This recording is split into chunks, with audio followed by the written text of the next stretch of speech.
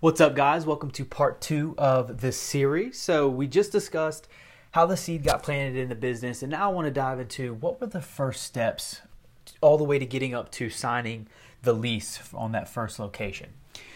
And so, at the time, you just don't know what you don't know. And I was certainly a victim of that.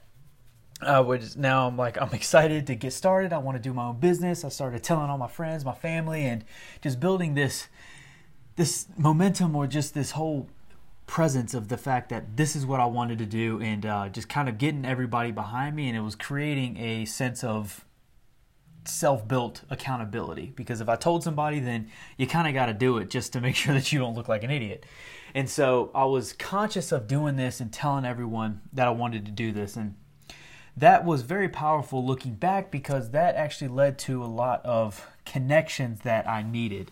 And one of the biggest ones was given me from Giovanna. She was a long-term client of mine, and she's the VP at ODU. She's just an amazing woman, and she pointed me into the direction of SCORE. And it's an acronym. I forget the first three, but I think the last two are retired executives. But they have a location in Norfolk, and essentially it's just these retired executives or executive CEOs that have just time that they want to help and share their knowledge with new entrepreneurs. And so I would go out there a couple times a month during this period when I'm still going to school, still running CrossFit ODU, and just trying to figure out how to build this business. You get the typical stuff, build a business plan, and kind of the formal stuff on how you need to go about legally. And that took a lot of time for me in the beginning. There was a lot of footwork, a lot of things that I had to get checked off that I think took a lot longer, because there was no clear path or clear description. And so I want to give that to you. That way I can kind of clear up some of the confusion that I faced. In the beginning, one of the first things I needed to do was to get an EIN. It's an employer identification number. You need to get it with the IRS, and it's very simple. If you just Google EIN or EIN online, they now have an online version where you can get in literally 5 minutes. And once you have that employer identification number, now you are identified by the IRS as a legitimate entity. But there were other things that you need to do. So it's the federal, which is the EIN. You need to do state, which is the SEC, the State Corporation Commission. So you need to file with them, and that's where you get your name and you get filed with the state. And then you also need to do the city. So the city clerk's office, this was where a lot of footwork went in the beginning, but if you just go into the city's clerk's office, I think for under $500 you can get all of these things. But with the city, you have to file to get your business license, and that's an annual fee.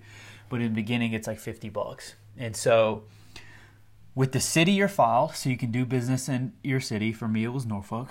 For the state in Virginia, you have to be notified by them to do your taxes and state income and things like that. And then for the federal, there's an EIN.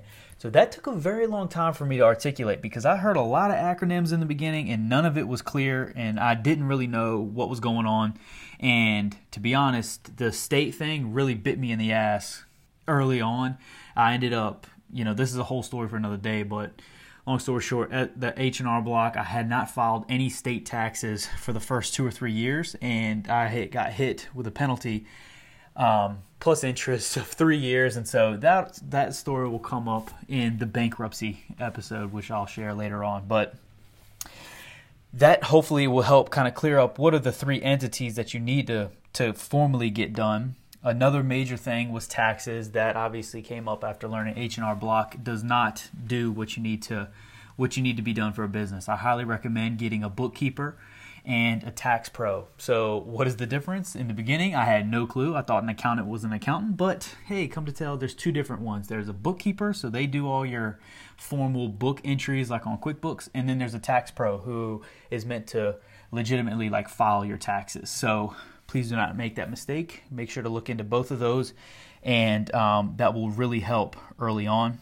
But all that stuff I was kind of learning, and it took a lot of time. I was buying equipment, making sure that I had all the supplies ready to get into the new location to start running classes. Luckily, I'd already been building up a little stockpile that I kept in the garage that I was using to train clients.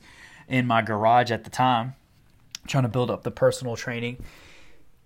I was looking into softwares so that way we can, as soon as on day one, we can start running payments. So there is something called an e-merchant. I didn't know that when you actually pay with a credit card, you have to pay somebody, like where does that money go? And so when you swipe a card to pay someone, that money just doesn't enter into their account. It has to go through a merchant servant. And so you have to set up your merchant account, and then that way you can accept credit cards. Because at the time, I just thought that was a magic thing that happened. You get a register and it just works. But you actually have to pay a third party to run all the credit cards, and then those get deposited in to your accounts.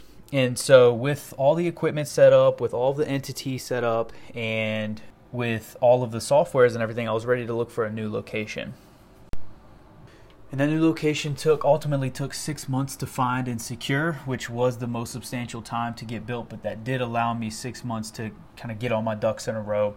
And obviously with every new rock that I was turning over, you second guess, do I really want to do this? You would learn a new expense or a new formality or just a new hurdle that you had to jump over to get to that opening day. And it was a constant battle, but I was fortunate enough to kind of have a strong support system. I had a lot of people that believed in me, and I had really built a strong foundation by running CrossFit ODU for 2+ years.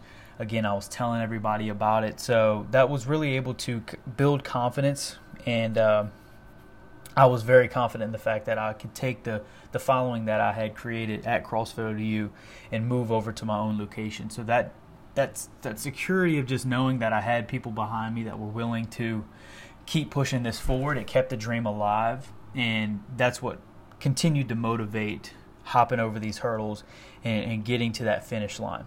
So now let's go in the next series. I want to discuss the location, because by far this was the biggest hurdle, and I think if you're trying to open a business, especially a brick and mortar, this would be very beneficial to listen to.